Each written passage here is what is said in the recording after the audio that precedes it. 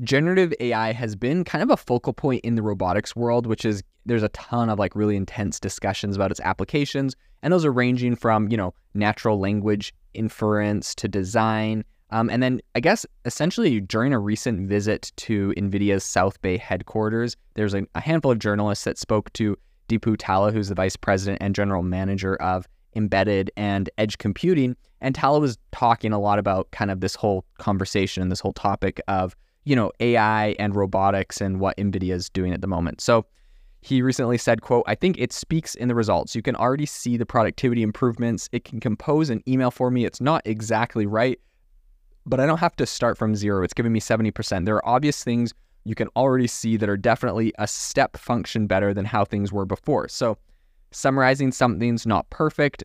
I'm not going to let it read and summarize for me, so you can already see some signs of productivity improvements." I think notably, Nvidia was kind of on the verge of unveiling their groundbreaking developments related to generative AI. The ROS-Con announcement coincided with several other significant updates in the robotics offering. So I think this includes the general availability of NVIDIA Isaac ROS 2.0 and NVIDIA Isaac SIM 2023 platforms. So these systems are now embracing generative AI, a move that I think is expected to kind of like speed up its whole adoption around in robotics. NVIDIA points out that a staggering 1.2 million developers have engaged with NVIDIA AI and Jetson platforms. And they're counting, heavyweight clients like AWS, Cisco, and John Deere that are actively working with them. So a highlight, I think, of this development is that Jetson Generative AI Lab, which is a hub that provides developers with access to open source large language models.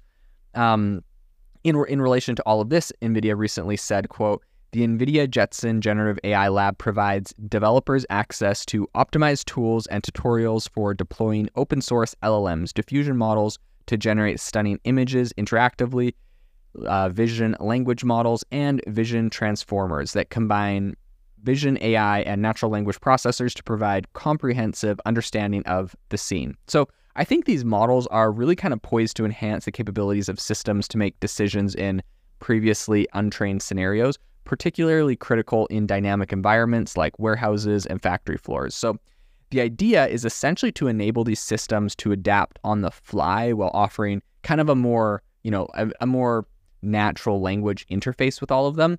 So Deepu Talla was kind of underlying this in some recent comments, saying the significance of generative AI in this context is that, quote, "Generative AI will significantly accelerate deployment of AI at the edge with better generalization, ease of use, and higher accuracy than previously possible. The largest ever software expansion of our Metropolis and AI frameworks on Jetson, combined with the power of transformer models and generative AI, addresses this need." I think in addition to all of these advancements that we're seeing in AI and robotics today, the latest version of these platforms also brings improvements in perception simulation, which is really kind of bringing in a whole new era where generative AI plays a really pivotal role in shaping the future of robotics. We've definitely already seen a lot of big robotics revolutions. You could just look at the fact that Amazon, for example, and all of the Amazon warehouses, some of these things are like insanely automated with robotics. There's not even a lot of people on the floor, where essentially there's just like shelves and shelves all over the place full of different products. And there's all these robots that just zip around, grab whatever you need, bring it to the fulfillment area just in time.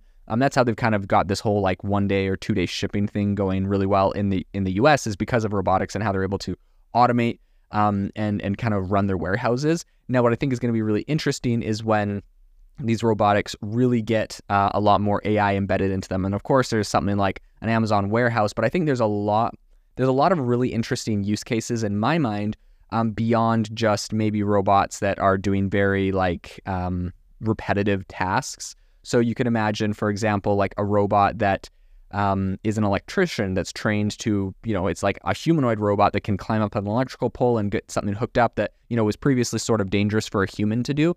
So I think there's a lot of really exciting use cases here. I think NVIDIA is definitely, they're building software, they're building tools. It looks like they're building chips and other things that are going to be really useful in this space. And so I think NVIDIA is definitely a company that's not missing out on this, and probably one that's going to continue to grow. When you kind of look at companies that are very forward thinking to where this whole industry goes, NVIDIA would appear to be one of those companies. It's going to be really interesting to see how some of the software tools they're building enable AI to go into these robotics. Definitely a story we'll continue to follow in the future. Thank you for listening to today's podcast episode, breaking down how AI is impacting your industry. Today's episode is sponsored by AIbox, a no-code AI app builder and marketplace, which just launched a crowdfunding campaign.